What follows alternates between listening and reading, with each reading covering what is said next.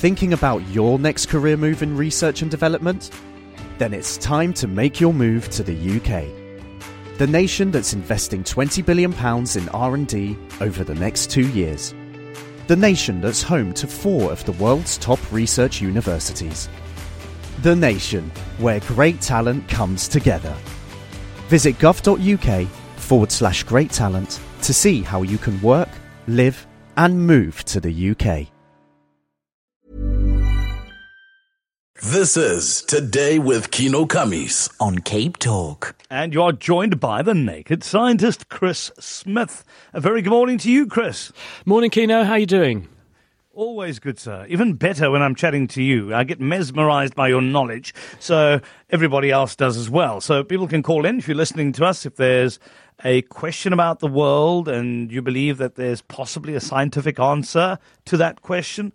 Put that question to us on 021 446 0567, and you can also add us to WhatsApp on 072 567 1567. Chris, let me throw one out there, and it's got to do with the brain. What makes, and it's in relation to a discussion I've just had with our National Minister of Education, where in grade 9, standard 7, they will issue a certificate, and young people can then go into different streams. Now, there are different education systems around the world that do that as well. But what makes young people, anybody, more creative versus, let's say, academic? Because some people are saying you're either academic or you're creative, but very rarely a mix of both. Can you give us some insights into that and how the brain works? Yeah, well, I can certainly try. In your brain, there's 100 billion plus nerve cells. And there's also probably 5 times that many non-nerve cells. And this aggregation together forms this jelly-like mass that we call a human brain. But the amazing thing about it is that forms from just a small number, a handful of stem cells. And it puts itself together following a rough plan, a bit like building a cabinet from IKEA. You get these instructions and you interpret them. And you put together your cabinet. Well, your brain puts itself together by following an instruction book in your DNA. But it forms a blank canvas. It's literally like a blank piece of paper with some vague outlines on it that you could follow.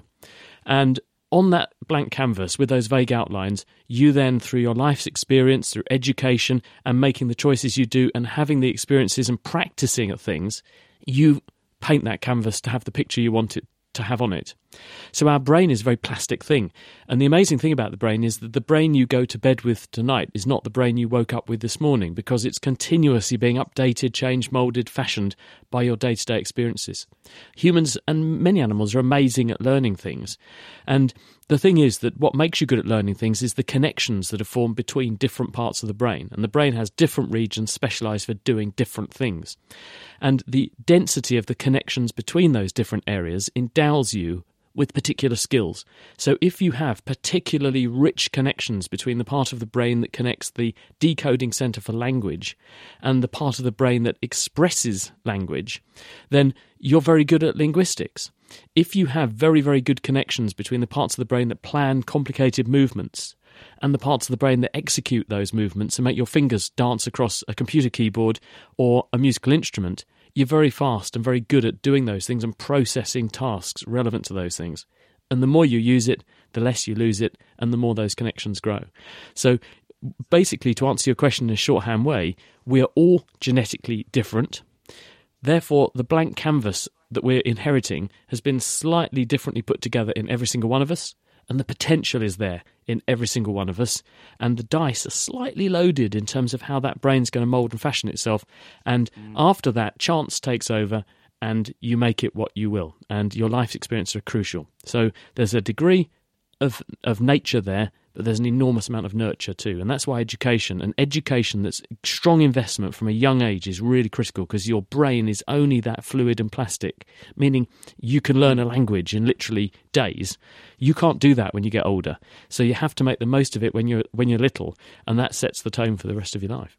So you then also have the emotional center of the brain, or at least, well, part of it is, I think they call it the limbic system, where you've got the amygdala, which does your flight and fright, and then you get the hippocampus that also stores memories, right? And some people are saying people who are more creative, I would imagine then, would have a denser mass within that limbic system. a denser connection within the limbic system. Would that be right? You can do something called connectivity mapping, and this is done using an MRI scanner, magnetic resonance imaging. You put a person into the scanner and you stimulate them with various tasks that particularly engage certain parts of the brain. And you can use the scanner statistically to say, well, when this bit of the brain becomes active, what other bits of the brain also become active at statistically roughly the same time? And you can begin to map out how the different brain areas are talking to each other. And that enables you to gauge the bandwidth that connects them. And as you know, with your internet connection, the more bandwidth you have, the more information you can exchange quickly. And that's what sets apart different brain functions being processed quickly versus slowly. The limbic system is a very ancestral part of the brain. It's very old, as in we've inherited this from creatures that are very ancient. It's very concerned with navigation, interacting with the environment, remembering your way around places, but equally with reacting to danger and remembering when to react to danger and when things are not dangerous. So yes, it's at the heart of your emotional centre, and very quickly you send messages from that area through the filter of higher brain areas that then say, well, should I be reacting like this? Should I be looking offended when that person says something out of turn, or should I just ignore them? And so what we've got that other creatures don't is this higher level of filtering. So we have these ancient areas of the brain that feed our reactions up through them. They filter off the things that will probably get us into trouble, and unless you're Donald Trump, and that area of the brain is slightly absent in him, but then they manifest as your behaviour.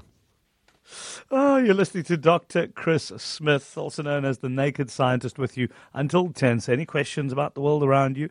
If you want to find out the scientific answer to that, well, he can certainly try his best. Let's start with Keith in Hart Bay. Hi, Keith. Good morning. Morning. Ask your question, sir. Good morning. Yeah, I'm a medical doctor, and as a medical student, we were taught that colds are caused by adenoviruses and flu is caused by influenza viruses. But these days, everybody says they've got the flu, and very often they've just got a cold. And in that respect, your take on the role of influenza vaccines, wherein historically they've always mutated somewhere else, Hong Kong, Singapore, but never in Cape Town. Your take on that too, please. Wonderful question. Morning. Chris? Well, the other question, the other aspect of this is, what is the common cold? And the common cold isn't just one entity. The common cold is hundreds of different viruses. There are viruses called adenoviruses. There are about 45 to 50 of them that affect humans. A good half of those can cause cold-like symptoms in us. But there are hundreds of rhinoviruses, the viruses that cause a runny nose and a headache. And there are also about 100 enteroviruses. And that's before you even embark on looking at things like parainfluenza viruses and human metapneumoviruses and coronaviruses. So there are literally hundreds of things that come under the umbrella of the common cold.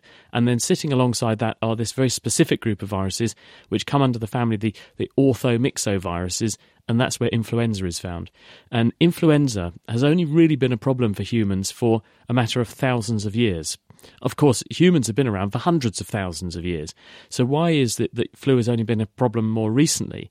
And this is because flu is by origin an infection of birds, and specifically aquatic birds, things like geese. And in those animals, flu is an infection of their intestines. So these birds catch it, they do get a bit snotty and a runny nose, but they poo out loads of viruses into the water they're living in. And then other birds who are feeding and swimming around in that water pick up those viruses, and that's the life cycle of the virus. And once there were sufficient numbers of humans on Earth to actually maintain a transmission chain for influenza, because it's an acute infection, you catch it, you become very ill, you become very infectious, you pass it on to somebody else, and then you become either dead or better.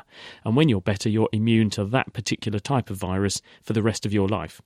So there has to be a threshold number of infectable people on Earth so a transmission chain can be maintained. And because we become immune to the flu once we've caught it, the virus has to undergo a continual process of evolution. This is called genetic drift, where small changes to the genome, the genetic makeup of the virus, subtly change its shape, its configuration, and its appearance to the immune system so that you can keep catching flu A year on year on year, but you're catching a slightly variant or different form of it, and the virus is a moving target because it has to be. And where does it change and evolve? It changes and evolves as it goes from person to person, because as the virus grows in you, it makes loads of genetic spelling errors, because it's got an error-prone system for copying its genetic information. So the virus that actually you catch is not the virus that you pass on to somebody else, because you will mutate it and change it slightly when you hand it on. Many of these mutants are useless and they just disappear, but some are very efficient at spreading and they spread more. And those are the ones that then make this enormous circuit of the globe, taking a year to do it, and they tend to arrive in any given geography coinciding with the winter in that geography. So there's that progressive process of evolution of the virus year on year around the world, and that's why flu keeps coming back, and it's evolving everywhere. Keith, happy with that, eh? Yeah, very good answer, thanks. Here we go. It's Dr. Keith out in Hart Bay. Let's go to Martin in Sea Point. Hi, Martin. Good morning. My question is, we know that the Earth takes 365 days to rotate around the sun, and that equals to 1 year. But now, at what stage in human sort of society was that determined? Because in many newspapers, one reads a column today in history, and they give like the year 120 BC where something happened, or in the year 53 when something happened. They weren't so developed at that stage to determine, 1 year to the next. Okay, Chris, you got that? Yeah, now I'm not a historian, so forgive me if I use a little bit of artistic license and a slight bit of hand-waviness here, and there will be people who know this answer much better than me. But the bottom line is that our ancestors lived and died by what the environment did to them. There were no shops. There were no central heating to warm your house up when it was cold in winter. You had to know what the earth was doing around you. You had to live alongside nature and know nature inside out if you were going to stand any chance of survival. And one of the things that people knew was the best guide to what nature was doing was what the stars were doing, because they knew that these stars change across the year, and they had nothing else to disturb them at night time. They could gaze up at these beautiful, unspoiled, unmarred night skies because there wasn't light pollution. And, for instance, there's a lot of Aboriginal folklore. If you talk to Aborigines in Australia, they will tell you all about when the emu is in the Milky Way. You know that that's the time to go hunting the eggs, and it appears to have this configuration at certain times of the year. So people understood very well nature. They understood how the stars would have changed, and the ancient Greeks named the planets because the word planetes means wanderers, and they realised there were stars that wandered differently to the other stars in the universe. So they knew that there had to be some kind of interesting movement and planetary motion going on. At the time, they thought that the Earth was at the centre of the universe, and everything else went around the Earth. Ptolemy and the epicycles phenomenon, for example, from a few thousand years ago. But the fact is, people knew this stuff. They knew there were these cycles, and they'd logged them and documented them in excruciating detail. So they actually knew all about the fact that the Earth must be turning and rotating. And I think it was Eratosthenes who actually measured the radius of planet Earth and knew it was a ball thousands of years ago, and did it with the most amazing experiment in Egypt. So people had a pretty good insight actually into all of this right from the get-go, I think probably driven by the fact that you lived and died by what nature did to you. So if you understood it, you had a much greater chance of success. But let's move on to Nick. Nick in Somerset West, and here's a question about the Hadron Collider. Hi, Nick. Good morning. Good morning. I would like to know if the Hadron Collider has detected other dimensions yet. That's a simple question. Nick. There we go. Yeah, very simple one. The answer is, Nick, that that's not really what it's trying to do. The reason that it exists is to create high energy collisions between particles. And why we're doing that is that the rationale is that the Earth is made of elements. Those elements are atoms. We thought that, and the name atom comes from the Greek atomos, meaning can't be cut down further, because people thought that the atom was the smallest fundamental unit of what things were made of. And then people realised if you give them enough energy and smash them together, you can break them up into subatomic particles. And then they did experiments where if you give even more energy to things, you can break up the subatomic particles to fundamental particles that make up those subatomic particles. So, for instance, quarks make up protons and neutrons, for example, and there's also electrons there as well. And so what they're trying to do there is to understand the fabric of and the nature of matter. Now, it might well be that that does give us some insights into whether other dimensions exist. And there is some physics that's exploring how particles behave and how their energies can be explained and how their relationships to each other can be explained. And those may give insights or enable us to test hypotheses about whether there are other different dimensions, because you can look for disparities in the way these things behave, and you can only explain that if there might be, for instance, another dimension with a particle doing something in another dimension that we can't directly interact with. But the Large Hadron Collider is not trying to create those dimensions, it's trying to test hypotheses that might point towards their existence. But at the moment, all this stuff remains theoretical. And what we think that we've got at the moment is an explanation about why things have mass, and that was the Higgs boson. And they're now upping the energy to see if we can disclose any more new physics. But at the moment, a lot of this stuff is just very complicated theories, and there's no direct evidence for it. And we've got another one you have from DJ. DJ says, why should we be concerned about the 1.5 or 2 degree increase in climate when the weather changes by much more every day? And what would the impact of 2 degrees warming mean for the average person on the street? Yeah, I think climate scientists could do more to explain this, because they don't make this clear.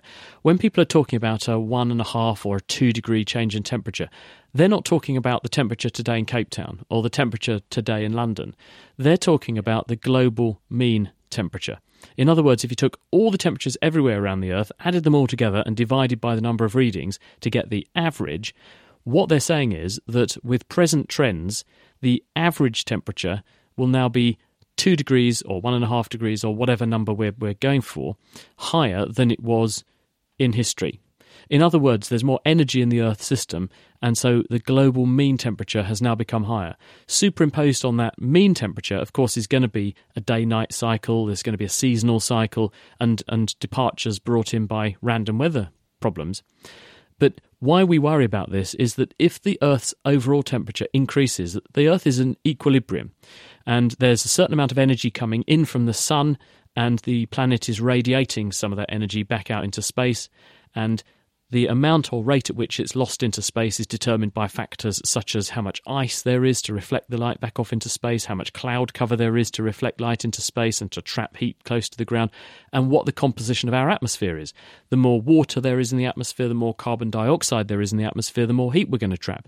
And if we trap more heat, then we change how much ice is there, and that means we trap how much heat we radiate. We affect how much heat we radiate back into space. We affect how warm the oceans are. And if you've got a warmer world, there's more energy overall in the system, and therefore there's more energy behind weather systems, and therefore you can get more catastrophic weather. And that may have a major problem for people who live in coastal areas, for example.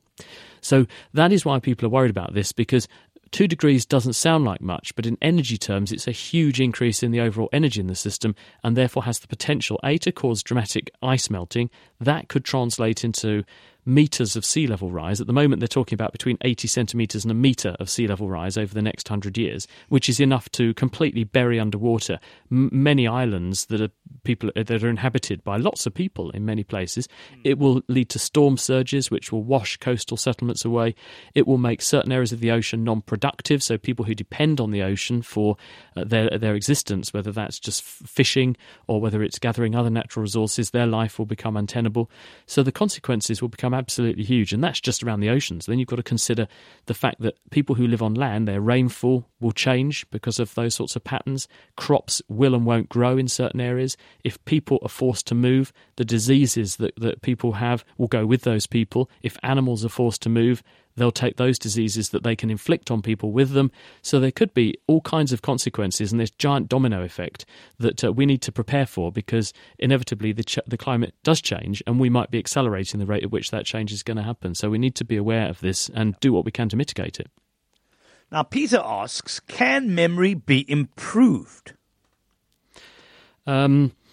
Interesting question, because what is memory? Well, memory is the ability of you to recall information. And the way we store information in the brain is in short-term and long-term memory. And there are also different forms of memory. You have memories for sounds, you have memories for touching, you have memories for example, specific facts and figures, and then you have memories for what you did at what time of what day.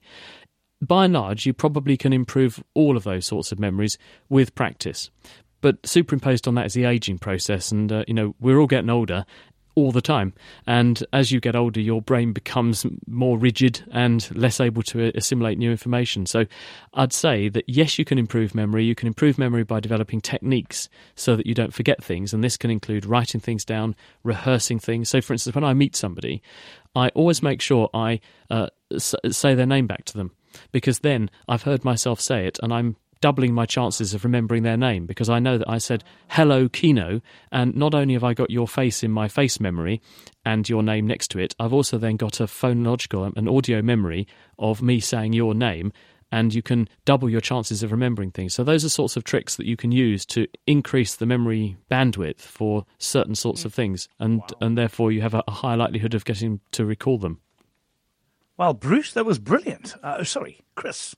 I need work on the memory front, I've got to tell you. You're going to have to help me with that. Dr. Chris Smith, always a pleasure, Chris. Looking forward to next week. And by the way, people want to check out the work you're doing, your website, please.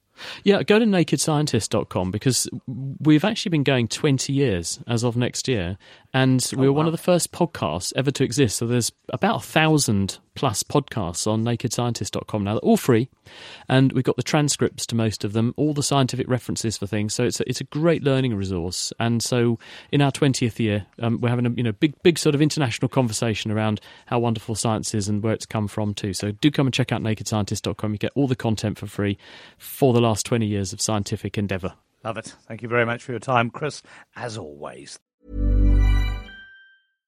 Thinking about your next career move in research and development? Then it's time to make your move to the UK. The nation that's investing £20 billion in R&D over the next 2 years. The nation that's home to 4 of the world's top research universities. The nation where great talent comes together. Visit gov.uk/great talent to see how you can work, live and move to the UK.